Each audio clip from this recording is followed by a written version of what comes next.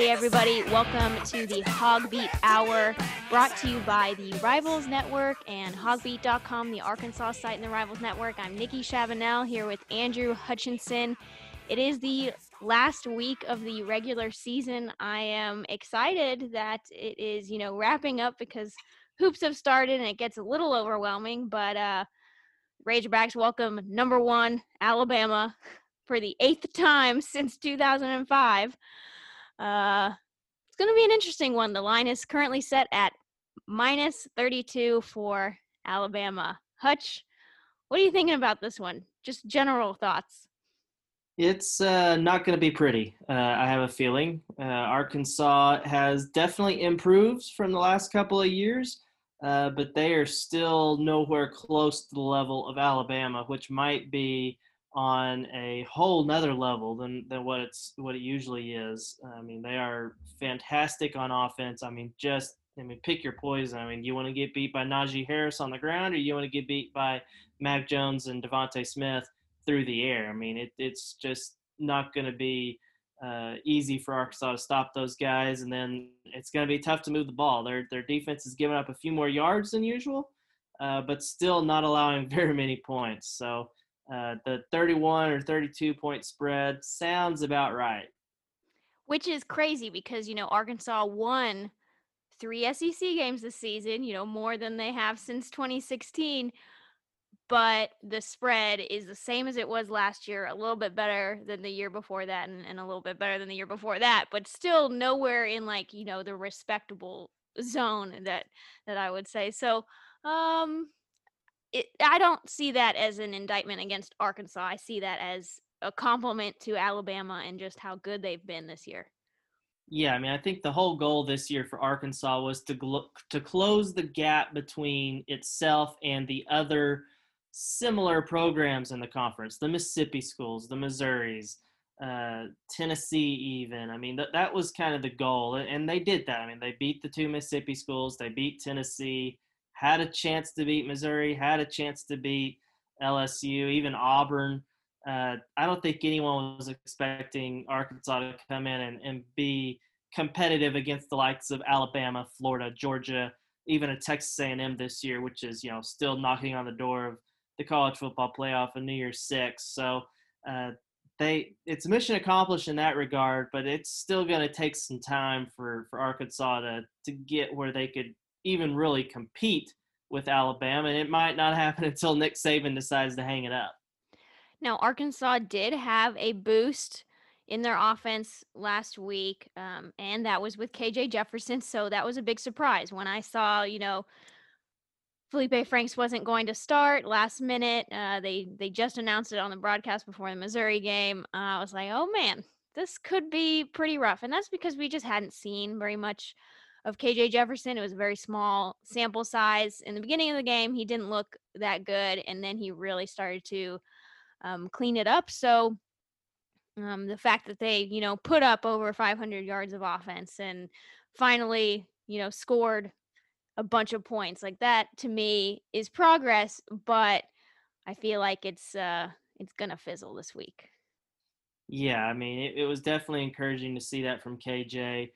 Like you, whenever they made the announcement that Felipe wasn't going to be able to play, I didn't have a good feeling about it. Then they went 3-and-out on the first possession. I even put it on Twitter that this could be a long game for Arkansas, and I was definitely wrong, and I was glad to be wrong because it was an exciting game to watch, even though it didn't turn out the way Arkansas fans had hoped. But it was definitely encouraging. Kind of gave us a glimpse of the future with Arkansas, with not only KJ playing really well, but Traylon Smith had 172 yards rushing. He'll probably be the number one guy next year. Traylon Burks is an absolute stud, 206 receiving yards.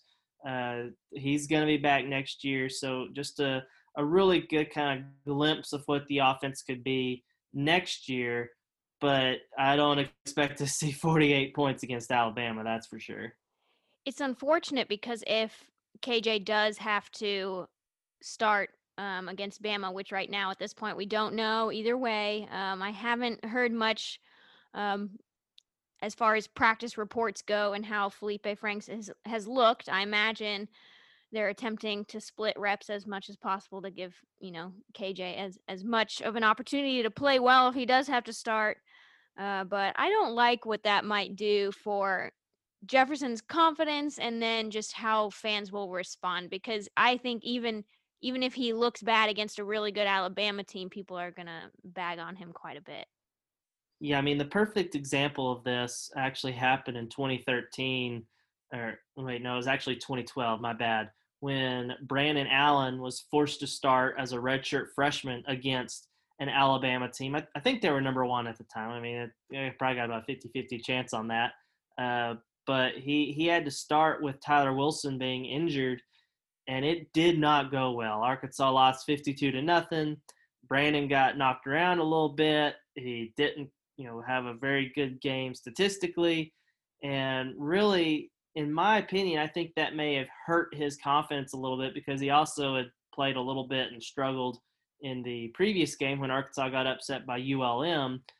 That may have been even more contributing factor, but it definitely didn't help when you have that happen, and then you really struggle against Alabama the next week. It kind of hurt his confidence. I think it took him, a year and a half, 2 years before he finally got to where, second half of his senior season was arguably the best stretch of quarterback play we've ever seen at Arkansas. So you hope that doesn't happen to KJ. Maybe, the confidence he got from Missouri will outweigh any type of negative impact of the Alabama game. But you do have that kind of concern with a young quarterback like that going up against a team like Alabama. Of course, he did start against LSU last year when they were number one, so didn't seem to affect him last week. I guess we'll see moving forward how it affects him after this game. I mean, if Jefferson hadn't started against Missouri, with the two quarterbacks that they have coming in the 2021 class, I had a feeling that, he might opt to transfer out to see if there was somewhere where he could start right away.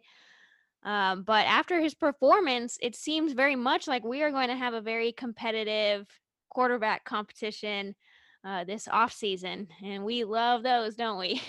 Exactly. Gives us lots to talk about, get people excited. Always fun.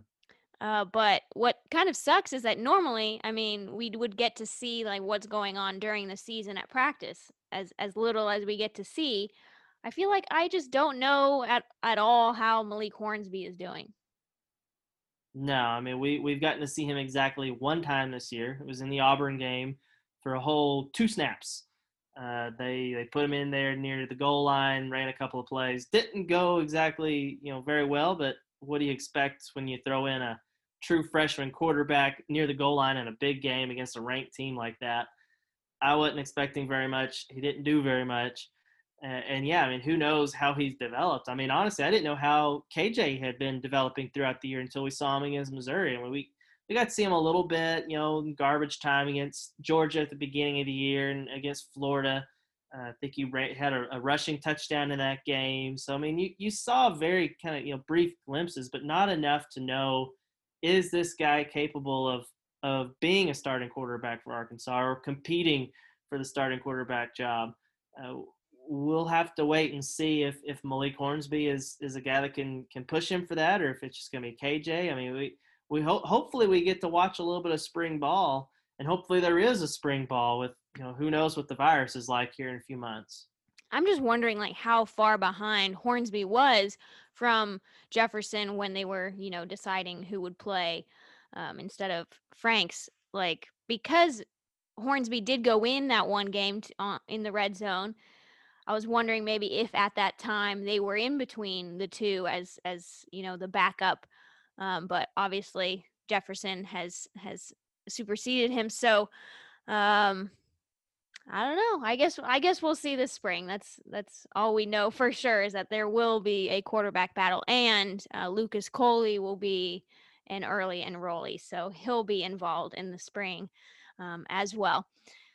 As quarterback talk goes, Mac Jones. I mean, we saw what he could do when he came and played Arkansas, or was it on the road last It year? was down in Tuscaloosa last Yeah, year. down in Tuscaloosa last year, Mac Jones put it on the Razorbacks, and no, that wasn't a good team, but it was clear that that guy was going to be good.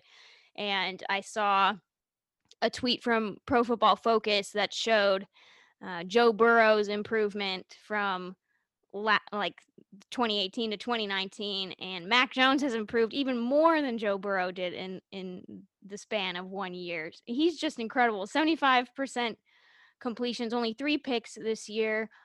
There's just not a whole lot of flaws in his game. No, there isn't, and it helps that he has so many tremendous weapons around him. I think you or me could look decent throwing to Devontae Smith because that dude just gets open, and if you put it anywhere near him, he'll catch it. And then you've also got the running threat out of the backfield. You gotta be honest. You can't just put all the defensive backs out there because otherwise Najee Harris is gonna tear you up. So it's just such a really good offense that Mac Jones plays perfectly. And they've got all sorts of other receivers. Obviously losing Jalen Waddle early in the year hurt them, but they've got other 4 and 5 star guys to step in and replace them. So, I'm excited to see what Mac looks like in person. I've got a Heisman vote, and I still haven't decided who I'm going to vote for. I saw what Kyle Trask can do whenever he torched Arkansas. Do Kyle Pitts. Well, Kyle Be Pitts, man, unique. that guy. I mean, he has been incredible. I'm honestly considering maybe Devontae Smith getting one of my votes. I mean, maybe not my first place vote, but he doing what he's done at receiver, he is just absolutely incredible. So yeah, I'm anxious to see what they look like and get a up close in person view of these guys, so I know what to do when I submit my Heisman ballot. It's Alabama, so you already know they have a good offensive line. They have good players at every position. But when you hear Sam Pittman, the offensive line guru, say this is the best offensive line he's maybe ever seen, oh, that makes you worry. I mean, what can Barry Odom do when the defensive line is not getting pressure on Mac Jones? It's going to limit the scheme a lot, I think. Well, I mean, we've seen what teams can do against Arkansas when they can't get pressure, and it doesn't go well for Arkansas. I mean, that was one reason that Missouri had so much success against them last week with Connor Bazelak, and he's nowhere close to Mac Jones, and they don't have anywhere close to the weapons at receiver that Alabama has. So I don't know what they're going to have to do, but they're going to need to find a way to get at least some pressure on them, or they're going to have to do something crazy and creative. Who knows what they're going to have to do? But I'm glad I'm not the one having to come up with the plan, because I honestly have no idea how you stop this Alabama offense. I mean, no one has, and Arkansas, while improved, does not have the best defense in the SEC. And I mean, I feel pretty comfortable sharing this at this point. It sounds like Julius Coates, who had his best game against Missouri, is not with the team anymore. He wasn't at practice first couple days of the week, and then I heard that they were trying to bring his mom down here to talk to him. So that's not good. I mean, they're Dorian Gerald has already had to minimally participate, and does Mateo Solis still have the cast on his hand? I don't know. I I can't think so. remember. I'm pretty sure he's been playing with the cast all year. I mean, at least Eric Gregory has shown a lot of good stuff this year, but I don't know. That's gonna be really tough because Julius Coates, I thought, was going to be, a potential NFL player after a couple years here. Yeah, I mean, I expected Coates. I don't think it was going to make a difference this weekend, uh, regardless. No, probably not. But I was thinking that Coates next year would be a really solid player for Arkansas. I mean, that's what you usually see out of junior college kids. I mean, Martrell Spate comes to mind, the linebacker who didn't really make hardly any tackles his first year here out of JUCO, and then by his second year out of JUCO, he was a All SEC linebacker. You see that happen with other JUCO guys that takes a little bit to adjust. We even saw it with Rakeem Boyd. Got off to kind of a slow start his first year before coming on strong and then exploding last year. So I was really expecting something similar to that out of Julius Coates, because he does. I mean, he looks the part. I mean, during the limited time we got to watch during fall camp, I was on the sideline one point watching the defensive lineman, and Julius Coates kind of walked by me, and you're just like, oh my goodness, this guy is a large human being. So if he's not able to come back and play next year for Arkansas, that would be pretty disappointing because I liked his potential. Other stuff that could impact the game. I mean, not the outcome probably, but little things. Grant Morgan. Um, I mean, Sam Pittman's not giving us much, but it sounds like from what I've heard that we won't see him on Saturday, which is obviously a huge loss in the So middle of disappointing. Arkansas's defense. So disappointing because I mean the guy you love to watch him play. I mean, and plus, I mean, he's a guy that loves Arkansas, former walk-on, great story, and leading the country in tackles. Probably won't be leading the country in tackles after this week as other teams play, and he doesn't. That's really disappointing. I mean, he had a chance. If he hadn't gotten hurt against Missouri and was able to play the rest of that game, play this game, play a bowl game, who knows what his status is for a potential bowl game, but he was looking like he was going to have an all-time great season for an Arkansas linebacker. And I don't think anybody expected that. I mean, some people you may have thought, okay, he can be a starting linebacker and be okay for Arkansas. But I don't know if anybody other than maybe himself, maybe his brother and his family, but I don't know if anyone thought he would have been in my opinion, a first-team All-SEC linebacker. I mean, that's just incredible. So I'm heartbroken for him that he had that injury when he did, and had to watch from the sideline as his team gave up 27 points in the fourth quarter. Just really, really tough. Monteric Brown, cornerback, was also banged up against Missouri. I hear that he will start, but who knows how many snaps he'll be able to get. Not good. Just not good news for the Razorback defense going up against this Alabama offense. That's just incredible. We're going to have to see some players step up. Who goes in for Grant Morgan? Is it Hayden Henry? Is it Andrew Parker? What do you think? I would think Hayden Henry will at least start the game. I think we see both of them. It could be kind of a 50-50 split. I was just thinking about this the other day. Arkansas's depth chart at middle linebacker is former two-star walk-on Grant Morgan, followed by former blue shirt two-star Hayden Henry, followed by two-star Andrew Parker. Meanwhile, Followed Alabama. by walk on Jackson Woodard. Yeah, exactly. So I mean, compared to Alabama, who starts their middle linebacker is former number one overall recruit Dylan Moses. So quite the contrast there. Oh man, oh man. Before we get to the break, one last thing. One of the hottest topics of the week since the Missouri game has been Hudson Clark, and not for a good reason. I mean, he had a lot of hype. He had 3 picks. That is incredible. But folks now are kind of thinking maybe that was a fluke. Maybe that was the scheme, put him in some good positions, made some good plays. But on the other hand, so I shared a stat that, he's the most targeted cornerback on Arkansas's team and in all of the SEC, along with a South Carolina cornerback and then an Alabama cornerback, Malachi Moore, I believe. And he's only given up 2 touchdowns, which is actually pretty incredible given he's been targeted 48 times.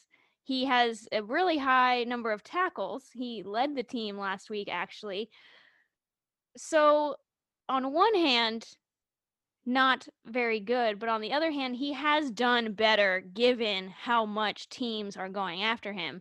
And of course, with every team having at least 2 really good wide receivers, you're going to have one of the best targets on him every game.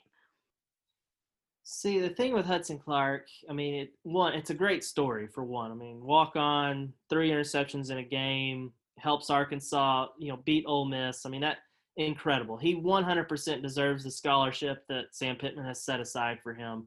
Not going to argue that or dispute that. He can never make another play for Arkansas again, and I would say he earned his scholarship with that performance. We've seen people get scholarships for less. And get scholarships out of high school and then never play. Yeah. I mean, so that said, he has 100% definitely struggled since that point. I mean, he has been targeted a lot, and he may not give up a lot of touchdowns, So, I mean, I guess he deserves credit for he gives up the reception and then makes the tackle. He's a sure tackler, which that is something to be said. You know, not everyone on Arkansas's defense is a sure tackler, uh, but still, you need to be better in coverage. I mean, you look at the Pro Football Focus grades. He's the I want to say he was the second lowest graded corner in the SEC since that Ole Miss game. Up until that point, even before that game, you know, he'd been playing really well, graded out one of the top few corners in the conference over that span, but not not very good since then. Now the other thing is who are you going to put in there for him? I mean, you've got Kari Johnson, a two-star true freshman who has done okay, not spectacular. You've got Monteric Brown on the other side starting, and backing him up is Malik Chavis, a redshirt freshman, still pretty raw athlete in my opinion at this point of his career, coming from a small Arkansas town. So not exactly a whole lot of options. You really wish you had a Jarquez McClellan or a Jerry Jacobs to turn to at this point, but I you would don't give have those guys. at least $20 to see Jarquez McClellan out there going, with the hands like the no catch, even though he does absolutely nothing, except just like Exactly. run by. I would give a lot to see that right now. It's just, yeah, you can hate on Hudson Clark all you want, but it is pretty sad the state of the cornerback depth. And if I've heard from someone this week that they may go with just one corner on the field this weekend. So I don't know. We'll see.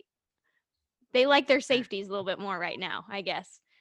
Yeah, I mean the safeties have certainly played better. Obviously Jalen Catalon, but you got Miles Mason as a backup that you can maybe put in there, or Miles Simeon Slusher. Blair, or Miles Slusher, you know, along with Joe Fouché, the other starter. I mean, who the heck knows? Barry Odom's going to have to get creative because I don't think you're going to beat or even be competitive with Alabama with a traditional defense. All right, Hutch, there were a long list of award kind of recipients this week. Let's start with Jalen Catalon, who was named one of just 12 semifinalists for the Jim Thorpe Award, which honors the best defensive back in college football. That is incredible. I mean, I know that by our standards, as we're over here in Northwest Arkansas, like we all love Jalen Catalon. He is great on and off the field. But for the Jim Thorpe Award to recognize him as just one of 12, that is amazing to me.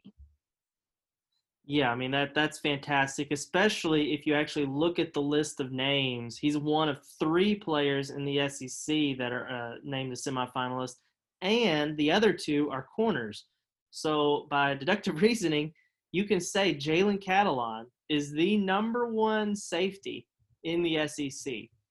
That is absolutely incredible. I mean, I think you and I were both really high on Jalen before the season. We both thought he was had the potential to be very, very good, but I think he's gotten better quicker than we could have ever imagined. Because I mean, I thought he was maybe a an All SEC kind of talent. Didn't know if he'd get there this year, but I think without a doubt he should be a first team All SEC safety, and that is incredible. I mean, Arkansas hasn't had a safety like that. I mean, I'm trying to think. I mean, maybe in a decade. Tremaine Thomas, maybe, or I think that's the name I'm thinking of, who had a bunch of interceptions back in the early 2010s. So Arkansas doesn't have a lot of safeties throughout, in recent memory. You really have to go back to, Ken Hamlin in the early 2000s, maybe Steve Atwater in the late 80s. Those are the two names that most Arkansas fans who've been watching him for a long time have kind of compared him to. Just the way he plays, he hits hard. Obviously, that's gotten him into a little bit of trouble with targeting, one of which was very questionable, that I still argue is BS, but that's in the past now. But I mean, his impact is definitely felt on Arkansas's defense. When he's not out there, Arkansas tends to struggle a little bit. To give everyone kind of a flashback into Jalen Catalon's recruitment, I mean, he might be the single greatest thing Chad Morris did for the Arkansas football program. And that's not even being facetious, really. Like that, it really is the truth. So when Jalen Catalon was a recruit and Chad Morris was coming in from SMU, I was told the number one or the very first recruit he threw up on the big board, which if you follow recruiting, it's a big old whiteboard and it has little plaques that are magnetic and you can literally throw recruits up on the board and they'll stick, was Jalen Catalon at Mansfield Legacy. Being a Highland Park dad, Chad Morris had seen Jalen Catalon playing at Mansfield Legacy and knew that he was one of the best prospects he could possibly go after. But, you don't just throw it up there and then hope that you get him. I mean, Catalan was very much headed towards Texas. Like, that was almost universally agreed upon. It seemed like it was definitely going to happen. But through, lots of hard recruiting, plus, Chad Morris also recruited Torian Carter and Enoch Jackson, who were two of his best friends. When two of your best friends are signing with Arkansas, it's very hard not to also go there. And then I believe Chad Morris's sister was a basketball coach at Mansfield Legacy, and Mark Smith, who was his lead recruiter, was at the school all the time. Like, it was just a perfect situation. And like I said, the best thing Chad Morris has ever done for Arkansas. It sucks though because of, I don't know, leadership issues or whatever. Jalen will unfortunately not have as many games here at Arkansas when he ends up leaving for the NFL as he could have. Like, he could have played his whole freshman season, I think, even if he had been a little bumpy to start, as a true freshman. I think he still would have played better than some of what we saw last year. It was a sheer level of incompetence by the previous staff not to play him more than they did. Not only that, even if they were dead set on redshirting him for some reason, they used, you could play in as many as 4 games as a true freshman and maintain your redshirt year, or any year really if you haven't used your redshirt. And so they used him. I think in one game they used him for a couple of kneel down snaps at the end of a game. They used him on one special teams play, I think kickoff coverage, I think against Kentucky. That burned another game. And I think he had another game where he only played some kneel down snaps, or maybe one, I think 2 actual real snaps in the game. And then finally his 4th game was against Western Kentucky when he actually played, 20, 25, a significant number of snaps. And I mean, he balled out in that game. One of the few players that played well in that game, and they had to shut him down. Obviously, come to find out he had a little bit of a shoulder injury, but why would you waste the games they did on kneel down snaps, a meaningless special team snap? It just did not make any sense to me. I asked Chad Morris about it. He gave a non-answer. I ripped him for it in a column. I mean, just sheer incompetence to not get that guy on the field who could have been a difference in maybe potentially winning a game and keeping your job. I mean, just incompetence. Yeah, so even if you know what's going to happen on Saturday, watch it for Jalen Catalon, because there aren't going to be many more of these games left, and you're going to want to savor that. Moving on, Grant Morgan was named for the Burlsworth. It was like a list of like 67, I think, something like that. So, but there's no one that exemplifies the Burlsworth quite like Grant Morgan. I mean, he's the perfect guy. I mean, just because, Brandon Burlsworth obviously played at Arkansas. He was an Arkansas kid who, turned down Division II schools to come walk on at Arkansas, and eventually evolved into an all-SEC caliber player who, got drafted in the NFL before obviously his tragic death. But Grant Morgan has followed a very similar path. I mean, from a smaller school. Greenwood's, I guess you couldn't call Greenwood a small school. I mean, they're 6A in Arkansas. But it's Arkansas, but, so it's a small school. Exactly. It's from Arkansas. Yeah, it is. So he came here as a walk-on, earned his scholarship, and now is playing at an all-SEC level. I did not go through the other 66 names or whatever it was on the list. But I can't imagine there are very many players that were former walk-ons that have had a better season than Grant Morgan. I fully expect him to be at least a finalist for that award. And once the finalists come out, I'll do a little bit more digging. But I would put his resume up against anybody's as a potential recipient of the Burlsworth Award, which would just be absolutely fantastic for an Arkansas kid to win that. If he doesn't make the finalist list, we are going to Birmingham and we are rioting. You heard it here first. I don't think we'd have to riot in Birmingham. I think the Burlsworth Foundation is actually here in Arkansas, so it would be the upset of the century for him not to be a finalist. But if he wasn't for some reason, you can expect a scathing column by myself on hogbeat.com. Bumper Poole this week was also given an honor. He was named to, I can't remember the whole name now, but it's like the Impact Award, and it's for performance on and off the field. And if you just look at Bumper Poole's stats, it looks good, right? But then you dig a little deeper, go over to Pro Football Focus, which we love. If you like deep analytics, please join Hogbeat because we bring it to you every single week, even though it might not be what you want to see every week. Bumper is he the worst graded defender on the team, period? Or has Hudson Clark? I think so. I don't think Hudson Clark's fallen quite far enough. He's definitely the lowest graded starter. But I'm pretty sure he leads the SEC in missed tackles. Yeah. I'm pretty sure. Yeah. That's and one of the I think he might be tied for the national lead in missed tackles. Not good. I wonder if we'll ever talk to Coach Rhodes about something like that. Like what exactly? I mean, Bumper is a really great player. It doesn't make that much sense to me that he would miss so many tackles. I can't really understand it. Yeah, I mean, I'm not sure. I mean, because on paper he should be better than Grant Morgan. I mean, he was a 4-star recruit. Lots of teams are recruiting him, and he's started since almost day one, I want to say. And you would think that he would be right up there with Grant in terms of Pro Football Focus grades and stuff. But if you really watch him, you can see that he just isn't always quite in the right spot, makes the right decisions. Grant is such an instinctual player.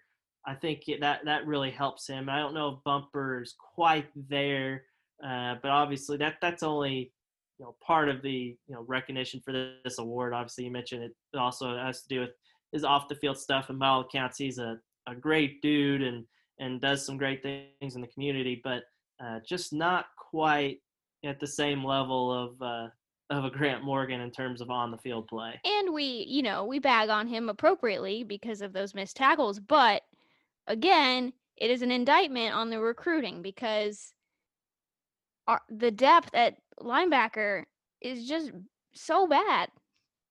And it doesn't make much sense because, okay, you have Zach Zymas, who was a 4-star. You have some true freshmen that aren't even playing over a walk-on. Jackson Woodard got snaps before they did. It's just it's worrisome. At least the 2 linebackers that they have committed in the 2021 class, Marco Avant, I mean, he's gotten bigger.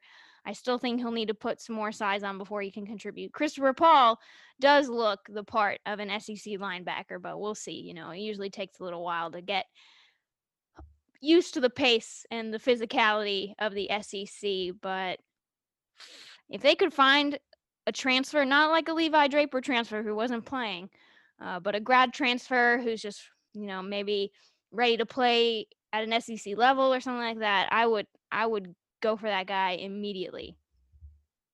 Yeah, I mean, a grad transfer, a regular transfer, a JUCO transfer. I mean, somebody that could potentially come in and make an immediate impact would be much, much needed at linebacker. Last thing, like a lot of fans were calling for towards the beginning of the season, Barry Odom was named one of several nominees for the Broyles Award, awarded to the best assistant in college football. And then after we wrote about it, surprisingly, a lot of people were like, "Oh, no, he doesn't deserve it now." I'm like, "Okay." I I still mean, think he's done quite a bit with what he has to work with because as we've been talking about, the roster isn't in fantastic shape. no, I mean he's starting to walk on and Hudson Clark at corner. You're starting a former walk on 2-star recruit at middle linebacker and Grant Morgan, who granted has been amazing. You're starting all sorts of different guys that probably wouldn't start at most other SEC schools. Now there's some really good spots. Grant Morgan, Jalen Catalon, Jonathan Marshall is a guy that we haven't talked about, but has been fantastic and deserving of all SEC honors. But he has done a lot. And I mean, the defense, you look back at the wins Arkansas had, the defense is why Arkansas won those games. I mean, they shut down the Mississippi State air raid right after they torched LSU, had 6 interceptions against Ole Miss. They held Tennessee to 13 points, shut them out in the second half. Those games you can put on the defense, and I think he's deserving of a nomination. I do not anticipate him being a finalist or even a semifinalist if they do that, but why not? I mean, if you're going to pick an assistant in Arkansas staff to be a nominee, might as well be Barry Odom for what he's done. A lot of honors this week. Who knows how Arkansas will fare when it starts getting down to it in the finalists and stuff, but it's a change. It's a nice change to see Arkansas players and even, Coach Odom honored like that. It's a change from last season. Hey everybody, we are back on the Hog Beat Hour. I am Nikki Chevanel, joined by Andrew Hutchinson and Jackson Collier. You guys, 5 games in, I just want to get your initial impressions on this Razorback team. Jackson, I'll start with you. What have your biggest takeaways been from how Musselman is trying to work out this rotation and what you've seen from how well they're working together? Coming in the year, we kind of expected with 10 new players, there might be some chemistry issues. And I think Muss even hinted at that a little bit with some of the defensive lapses and allowing some more points scored than he might have liked. But you do have these 4 really good freshmen who are really providing a lot early. Moses Moody, everybody kind of expected to be a day one starter as soon as he got on campus, and he's done that. He's the leading scorer on the team, one of the leading rebounders as a true freshman and as a guard, which is all really impressive stuff. But you have so many guys exceeding expectations too. Connor Vanover, especially right off the bat. I mean, he's almost averaging a double-double. He's at 10 points and almost 9 rebounds. There was one game he had 16 rebounds and I think it was 6 points. So he's proven that he's more than just a shooter.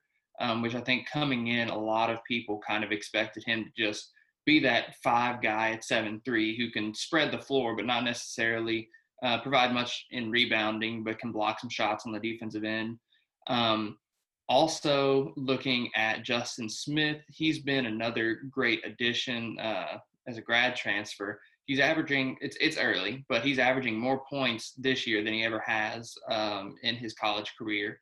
12.4 plus 6 rebounds per game. So you're getting a lot of different pieces contributing a good amount. Jalen Tate is another person, a grad transfer, who is filling that Jimmy Witt type role, not scoring as much as Jimmy Witt did last year, but he also doesn't have as much of a burden to score that Jimmy did last year.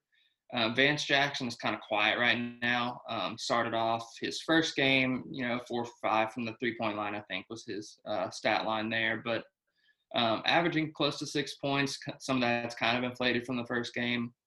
He's always been kind of a streaky kind of shooter, and I think that's just kind of his play style. I think you're going to get hot and cold streaks from him. Of course, we knew what to expect from Desi Sills. He's doing everything that he's been known to do. He's just being a bulldog defensively, finishing at the rim and hitting outside shots. JD Note is doing much of the same stuff. So it's just a lot of new pieces. Pretty much the entire roster is new from the main rotation. You got 10 new players in it, but a lot of pieces are contributing at a high level. Hutch, when you look at the rotation, who do you think loses minutes once we get into SEC play? It's still really hard to tell because it's only 5 games in. They're non-conference games. 2 of them have been against SWAC opponents that you can honestly almost throw out those games, like Mississippi Valley and Southern, uh, almost quasi exhibition games for Arkansas. But I could see, Vance Jackson. Jackson kind of talked about it. He is kind of a streaky guy. He's a guy that could maybe give you 15 minutes in one game, but then the next game only give you 5 or something like that because, Coach Musselman's going to figure out pretty early on, like, hey, does he have it or does he not this game? So I could see his minutes going down, and I'm going to be interested to see how JD Note handles, Musselman was talking about it in his press conference today about, is he going to be able to get better defensively? He's a guy that definitely he's going to shoot it as soon as he steps in the gym, but can he play well enough on defense to warrant being out there on the floor? I think he's going to, just because he is such a good scoring threat. But still, if he can't play good defense, then you could see his minutes go down as well. It's a good thing that JD Note was here last year and kind of got used to Musselman because, well, maybe that's why, but Musselman is not being easy on him. He has repeatedly called him out in his play. Jackson, are there non-conference games coming up that you think will really give anyone an idea of what's to come in SEC play? I was going to say Tulsa, but obviously that was canceled and replaced with Southern. But I think a good indicator will be the Abilene Christian game. They have a really good head coach in Joe Golding. They took Texas Tech to the wire. I think it was last night. Held them to a really low scoring game. I know that's Chris Beard's game at Texas Tech too. Really good defensively, low scoring. But it was one of those games where Abilene just never went away. I think they ended up losing by 14, maybe 12. But you got to take into account this is only like their 5th or 6th year as a Division I team, and they started off this year 5-0 before that Texas Tech game. They're coming off back-to-back 20-win seasons. I really think if you want a good mid-major or lower major opponent going into conference play, especially for this sort of a season, Abilene Christian's going to be the best indicator for what we have left. Hutch, you know the history of the program. So, what do you think the level of excitement is for the UCA game on Saturday, or is it? I don't know. It's not UALR. I feel like fans would have been even more excited for a team like that. Well, I think Arkansas fans would have been most excited for Arkansas State because that's kind of been I've seen them referred to as, the little brothers in the northeast corner of the state. And so that probably would have gotten people even more fired up, even if UALR is probably the best of the other Division I programs in men's basketball. But I think people are excited about it. There's definitely more intrigue for this game rather than if it was just some random team from the Southlands. I mean, if they were playing McNeese State, I don't think anybody would care at all. But UCA, it is an in-state school. It's the first time Arkansas has played a regular season game against an in-state school since 1950. So we're going on 70 years now since that's happened. Obviously, there was an NIT matchup against Arkansas State in the mid-'80s. I believe it was Nolan Richardson's second year that Arkansas won by the skin of their teeth. It's a big deal, and I think fans are looking forward to it, and especially when you think of the fact that it's going to be played after what's likely going to be a massacre against Alabama in football. Fans are going to be looking forward to something fun to watch. If you guys get on Hogbeat, Jackson will have coverage of Saturday's game. It's now at 7 p.m., not 11 a.m., so you won't have a conflict watching the Arkansas football game, and I believe it is streamed once again on SEC Network Plus. Jackson, thank you. Hutch, coming up, we have a signing day preview. Stay tuned. With signing day coming up, things change by the minute. I just posted a new update on a defensive tackle prospect that I hadn't heard about in a while, and now he's back on the radar. So get on Hogbeat. You can get 30 days free with code HAWGS30. Hutch signing day is just 6 days away now. Um, the NLIs will start flying in. I'm excited. This has been a very, very relaxed class for me personally. Not a lot of visits or hardly any at all, and just not a lot of surprises. So it's been good.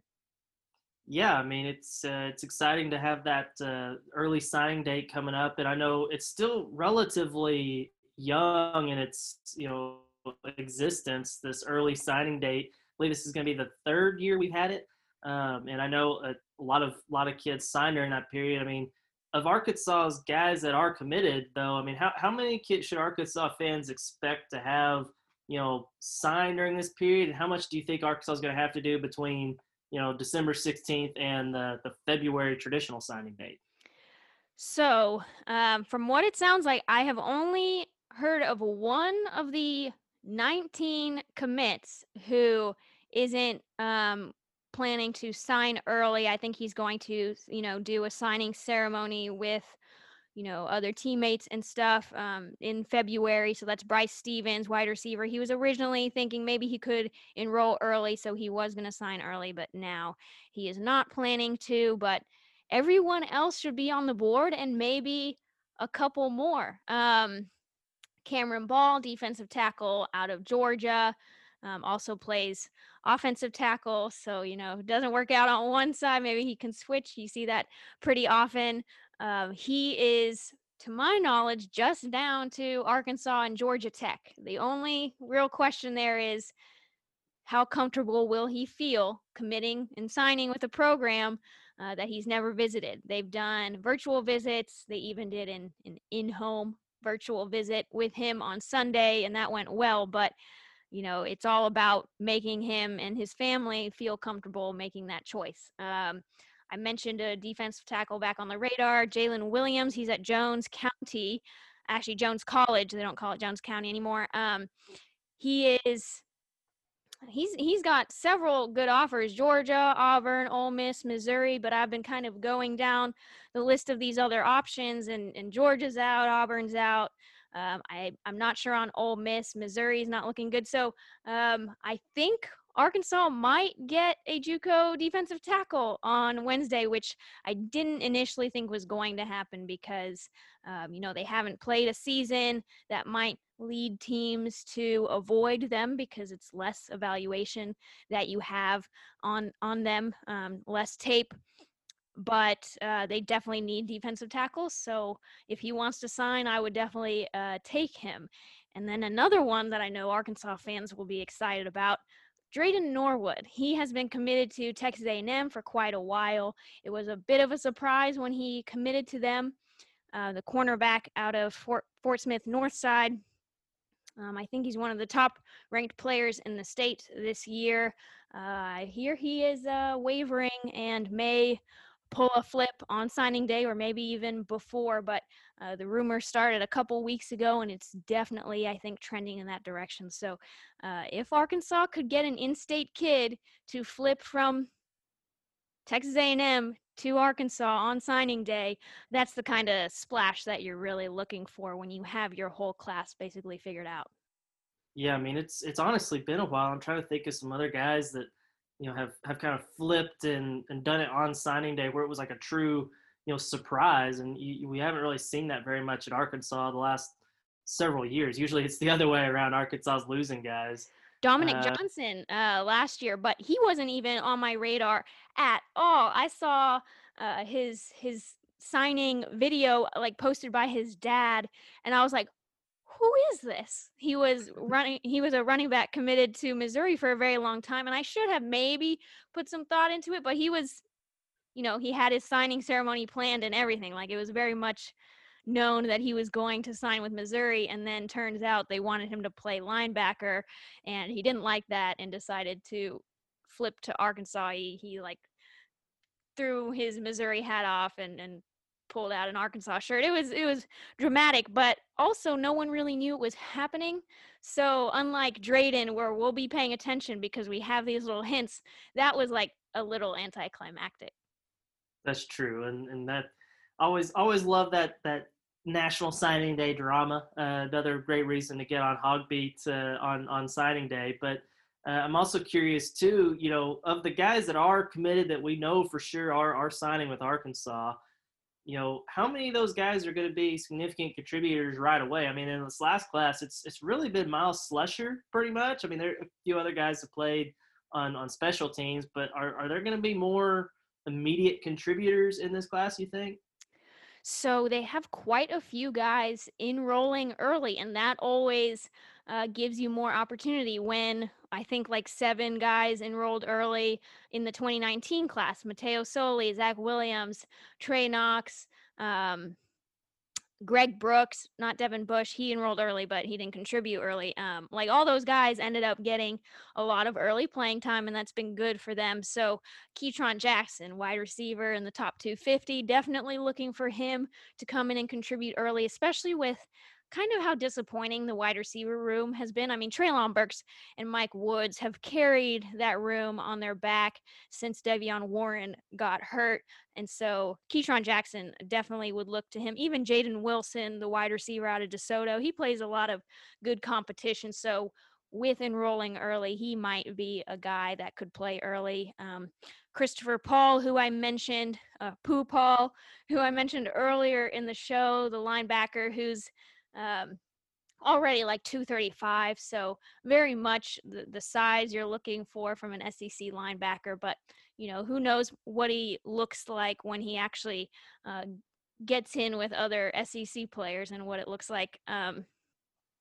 The offensive lineman, that I'm never really sure of. It can be hard to tell. It looks like just from a body composition perspective, all three offensive linemen that they have, Terry Wells, Cole Carson, and I am forgetting Devin Manuel from Louisiana. All those guys, I could see potential in them, but they won't need to contribute early necessarily, as starters or anything like that, because I think they're going to get a lot of these offensive linemen back, maybe even including Myron Cunningham. Yeah, I'm also wondering too, like, is there any like recruit? You mentioned just a lot of the top guys right there. I mean, but if you had to pick out one that you maybe is kind of like your favorite sleeper pick, I mean, is there a guy that you think that, hey, he's not being looked at from these national analysts, he's not maybe rated the highest on all the recruiting services, but the guy that you think you like, and it could be the potential to be a good player for Arkansas, either whether it be right away or down the line. Well, you obviously look at Lucas Coley, the quarterback out of San Antonio. He's a really young guy. So um, he works with private quarterback coaches. I know that he's, worked on fundamentals and everything. And he's a very, very smart player. He coaches his teammates, he watches film with his teammates, and kind of breaks down what they need to be looking at. And that's something you like to see from a quarterback. And he'll be here early and in the quarterback competition in the spring. Um, but then also Chase Lowry, who right now at Frisco High School is playing both ways, both um, wide receiver and corner, where he'll be here at Arkansas. He's just really athletic, a fast guy, not too big, but I just think he has a lot of talent, and he likes to find that ball a whole lot. So there's my sleeper pick. We are wrapping up, guys. Thank you, everyone, for tuning in. This is our first show back on the airwaves at ESPN Arkansas. So thank you to those folks, and stay tuned on Hogbeat. We got 2 games on Saturday, 11 a.m., 7 p.m., and then signing day on Wednesday. So get on hogbeat.com. Thanks, everybody.